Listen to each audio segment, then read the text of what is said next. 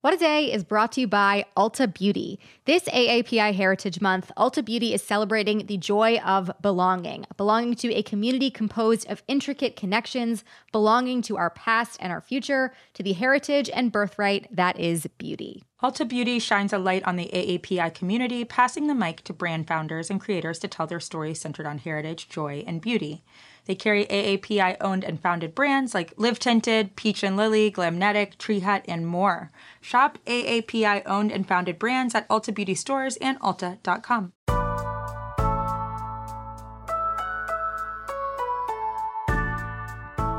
It's Tuesday, March 2nd. I'm Akila Hughes.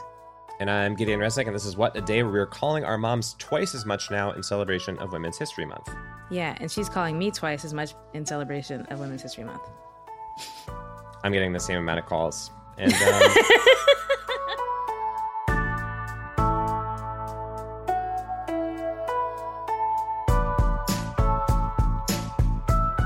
on today's show, an update on the situation in Myanmar 1 month after the coup, then some headlines. But first, the latest. Last week, the legislation passed in the House of Representatives. This week, the Senate will take up the measure. Let me say that again. The Senate will take up the American Rescue Plan this week.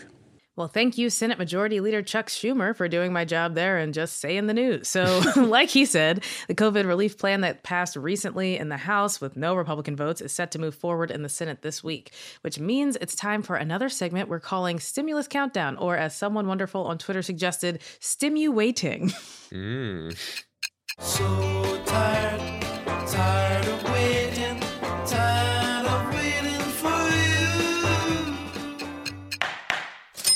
It'd be so tight if they would just give us that money. Yes. So the last time we talked about this, there was a decision from the Senate parliamentarian to nix the $15 minimum wage hike, saying it can't be done via reconciliation. A few days have passed since, and lawmakers are trying to figure out the way forward. So Gideon, where do things stand now?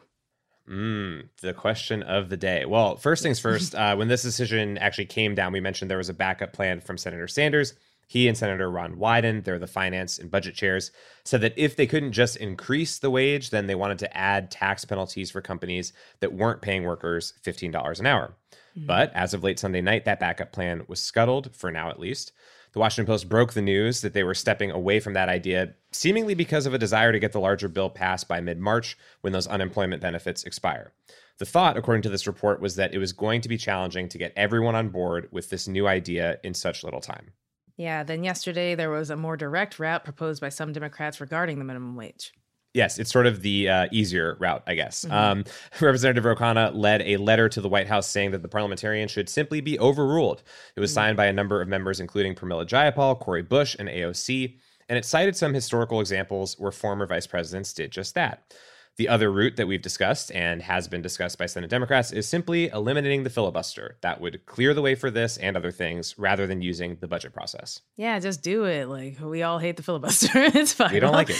Yeah, let's talk about how the administration is navigating all of this, though. Yeah, they're pretty consistently adamant that they are not interested in overruling the parliamentarian. White House Press Secretary Jen Psaki said as much yesterday again. So right now, what you're hearing a lot of from Biden and some Senate Democrats is this continued verbal support for raising the minimum wage without an obvious way or will to do it. As we mentioned before, if this passes in the Senate without the minimum wage hike attached, it will go back to the House where the increase was included. Then it gets tricky, and it's possible some Democrats will want to pass the overall package as is to get it done and not risk Biden's first legislative accomplishment here, or they might stand firm and not vote for a bill that doesn't include the minimum wage hike. So a lot of options. But meanwhile, Senator Warren and other Democrats also introduced a wealth tax proposal yesterday. This is something that she had campaigned on during her presidential run, and we've heard a lot of members of Congress talking about this in recent years. Gideon, do you want to explain how it works? I do, because it is pretty straightforward, which is nice for all of us. The pitch is a 3% annual tax on wealth over $1 billion and a 2% annual wealth tax on net worth over $50 million. Economists Emmanuel Saez and Gabriel Zuckman at UC Berkeley estimated that it would apply to about 100,000 Americans and raise at least $3 trillion over a decade. So a 2 or 3% tax on 0.05% of the population could fund major priorities of the administration, like childcare, infrastructure, and education. It's pretty straightforward. The White House has so far been dodgy on this, but the renewed urgency from Democrats is in part because Wealth inequality was very bad before the pandemic, and it has only increased and gotten worse since. That was a major point that Representative Pramila Jayapal, the chair of the Congressional Progressive Caucus, made. She's leading the House sponsorship, and I talked to her yesterday about it. She said the case for a wealth tax is even more clear now, a year into the pandemic. There are 46 new billionaires that are being created just since COVID started.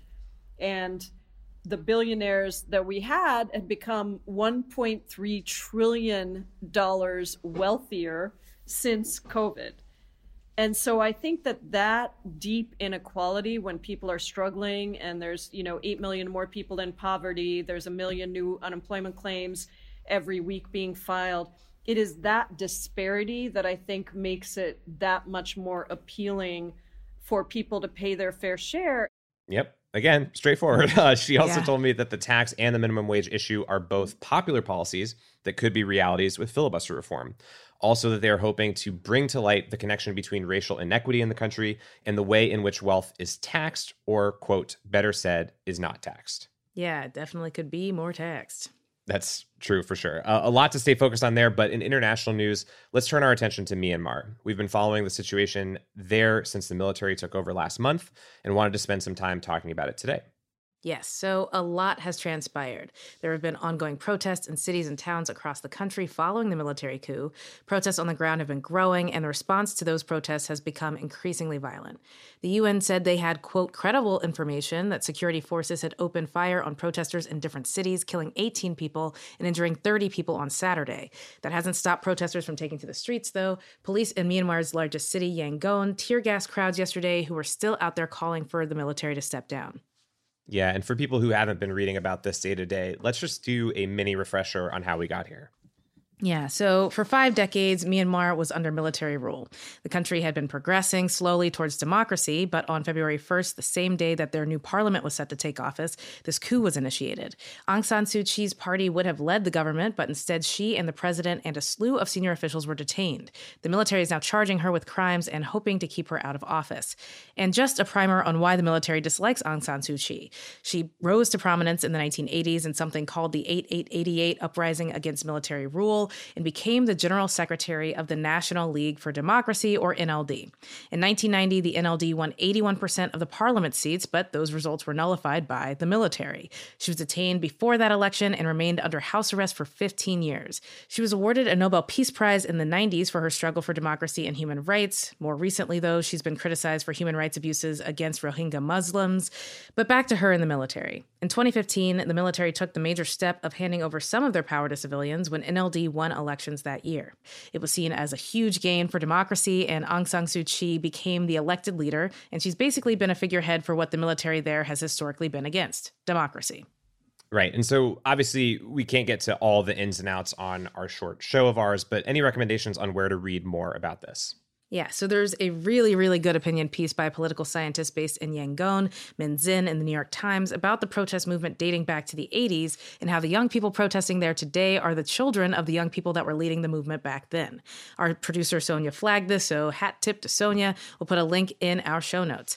Also, Pulitzer Prize-winning journalist A. Min Than has been doing great on-the-ground reporting on their Twitter account, complete with videos of protesters singing and chanting in the name of democracy. Here's a clip of a protester on the front lines facing off with security forces.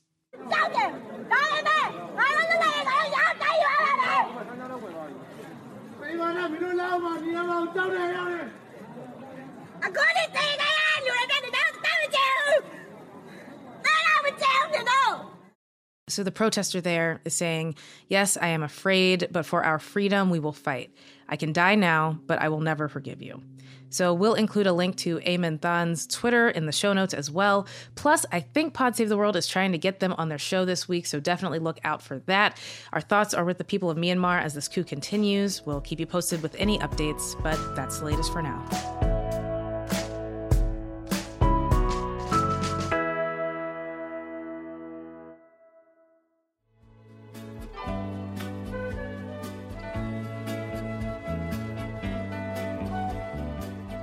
It's Tuesday, WAD Squad, and for today's Temp Check, we're talking about fresh faces in business. Seth Rogen officially launched his own weed company yesterday, a brand called Houseplant that will start selling pot in California next week.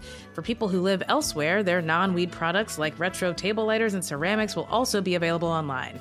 We love a celebrity entrepreneur, and there are tons of them. Shaq, owning 155 Guys restaurants, is obviously the blueprint. So, Giddy, what other celebrity or product line crossovers do you want to see?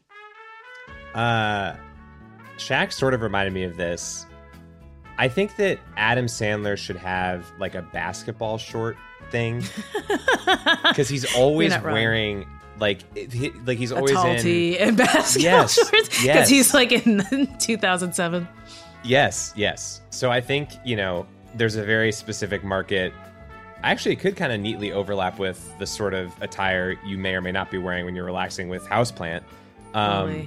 That could be an overlap there. But yeah, he has such a unique leisure wear, I would say, in basically like every setting, that would be really funny. Like he on the sort of and one type of drawing situation for shorts. Yeah, but like what would the face be? Like what would be the like silhouette? It'd be him and Happy Gilmore. Yeah, it'd be Adam Sandler and Happy Gilmore. I love that. That's a really good one.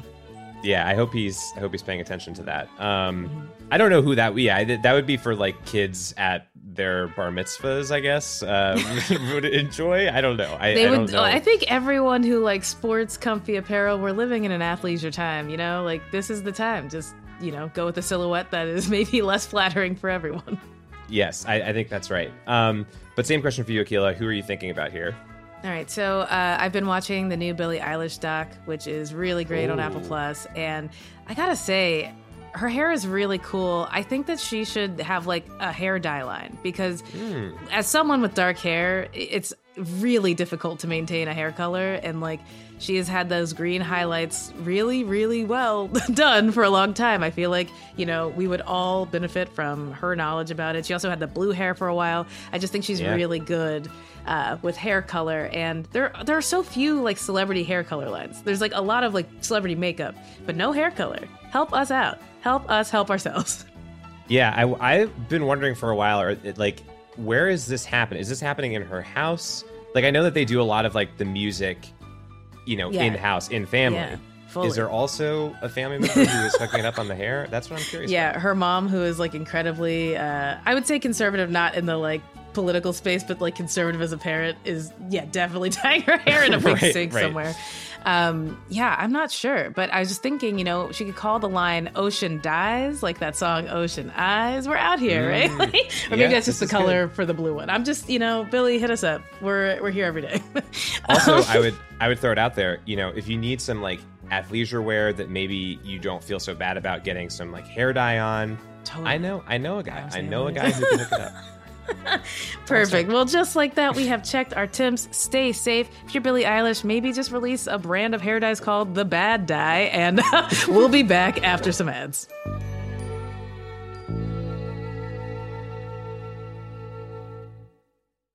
What a Day is brought to you by Monarch Money. Are you saving for a down payment, a wedding, a dream vacation? Monarch makes it easy to help you reach your financial goals. Monarch is the top-rated all-in-one personal finance app. It gives you a comprehensive view of all of your accounts, your investments, transactions, and more, all in one place. You can create custom budgets, track your progress towards financial goals, and collaborate with your partner. Really just makes it easy. After trying out Monarch for yourself, you'll understand why it's the top-rated personal finance app. And right now, listeners of this show will get an extended 30-day free trial when you go to monarchmoney.com/WAD. That's monarchmoney.com/WAD for your extended 30-day free trial. What a Day is brought to you by Fast Growing Trees. Fast Growing Trees is the biggest online nursery in the U.S., with more than 10,000 different kinds of plants and over 2 million happy customers. They have everything you could possibly want, like fruit trees, palm trees, evergreens, houseplants, and so much more. Plus, Fast Growing Trees makes it easy to order online, and your plants are shipped directly to your door in 1 to 2 days. And along with their 30-day Alive and Thrive guarantee, they offer free plant consultation forever. We love Fast Growing Trees here. I keep telling you that the mini plants that I've gotten from these folks are yet hanging on. And that's not because I have a green thumb, okay? This spring, Fast Growing Trees, they have the best deals online, up to half off on select plants and other deals. And listeners to our show get an additional 15% off their first purchase when using the code WAD at checkout. That's an additional 15% off at fastgrowingtrees.com using the code WAD at checkout. Fastgrowingtrees.com, code WAD. Offer is valid for a limited time. Terms and conditions may apply. This show is sponsored by BetterHelp. Therapy is a safe space to get things off your chest and to work through whatever's weighing you down. If you're thinking of starting therapy, give BetterHelp a try. It's entirely online and designed to be convenient, flexible, and suited to your schedule. Just fill out a brief questionnaire to get matched with a licensed therapist and switch therapists anytime for no additional charge. Therapy is great for, you know that thing that just is like sitting on your shoulder, you can't get over it, and you just sometimes need somebody to talk through it with? Therapy can be helpful for that, you all, okay? You got to get it off your chest, And you can do that with BetterHelp. So visit betterhelp.com/WAD today to get 10% off your first month. That's 10% off your first month at BetterHelp, HELP.com/WAD. Let's wrap up with some headlines. Headlines. The biggest electricity cooperative in Texas filed for bankruptcy yesterday following the recent winter storm that left millions of residents cold and powerless. According to court documents, Brazos Electric Power Cooperative said it got an unpayable $1.8 billion bill from the state's electricity grid operator. A spokesperson from the co-op said that going bankrupt was necessary to protect its members and customers from unaffordable bills. Critics say the state operator failed to prepare for the surge of electricity usage that would result from the storm. That operator is currently being investigated by some Texas counties and a federal agency. Also yesterday, Texas AG Ken Paxton announced he's suing electricity provider Griddy, remember them, for making its customers pay astronomically high electricity bills during the storm. Griddy was effectively shut down last week. Yeah, good riddance. President Biden spoke with Mexican President López Obrador yesterday in the first virtual meeting between the two leaders since Biden took office. They discussed the challenges of the pandemic and immigration. López Obrador was expected to ask Biden for help getting vaccines to countries with less resources than the U.S., including his. White House Press Secretary Jen Psaki got ahead of that by announcing before the meeting that Biden's administration is not considering sharing its supply with Mexico. Mexico has been hit hard by the pandemic, with the world's third highest death toll behind the U.S. and Brazil, and only 3 million vaccine doses secured so far for its population of 126 million people. Homeland Security Secretary Alejandro Mayorkas also announced yesterday that the administration will consider allowing families separated at the border to reunite and remain in the U.S. permanently, though it's unclear whether they'll be guaranteed a path to U.S. citizenship.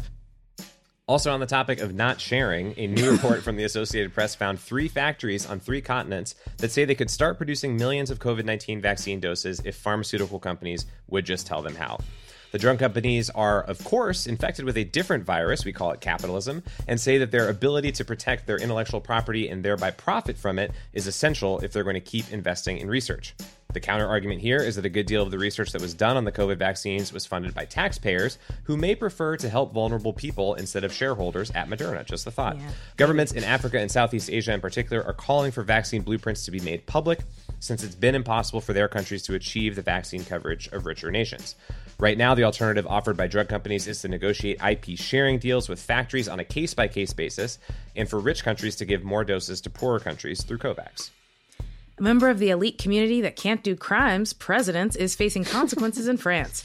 Former French leader Nicolas Sarkozy was found guilty and sentenced to prison yesterday for corruption.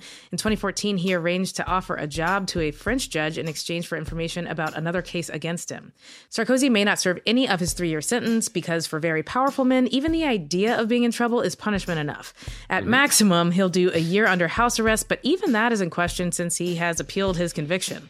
Some in France say the real impact of yesterday's ruling will be on Sarkozy's status and influence within France's Conservative Party. Sarkozy is also the subject of several other criminal cases, including one that accuses him of manipulating the elderly woman who inherited the L'Oreal Cosmetics fortune into funding his campaign. Mr. President, give back the shampoo money now, and please return the bottles that look like cute little fish. You know, she deserves those. Yeah, you make him swim in the bathtub, and we can't do that now. Let her do that, and those are the headlines.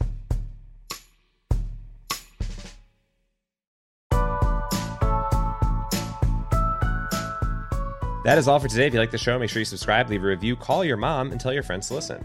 And if you're into reading and not just freely distributed vaccine blueprints like me, What a Day is also a nightly newsletter. Check it out and subscribe at crooked.com/subscribe. I'm Akilah Hughes. I'm Gideon Resnick. And keep swimming, L'Oreal Fish. You got this. Just keep it up. You got that one big eye that looks out into the tub? Yeah, we were kids in the 90s. What a Day is a production of Crooked Media. It's recorded and mixed by Charlotte Landis. Sonia Tun is our assistant producer. Our head writer is John Milstein, and our executive producers are Katie Long, Akilah Hughes, and me. Our theme music is by Colin Gilliard and Kashaka.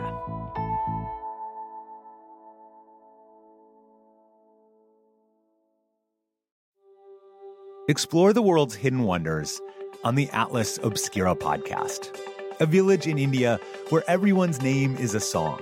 A boiling river in the Amazon. A spacecraft cemetery in the middle of the ocean. Every day, the Atlas Obscura podcast will blow your mind in 15 minutes. You can find it on the SiriusXM app, Pandora, or wherever you get your podcasts. And don't forget to follow the show so you never miss an episode. It's that time of the year. Your vacation is coming up. You can already hear the beach waves, feel the warm breeze, relax, and think about work. You really, really want it all to work out while you're away.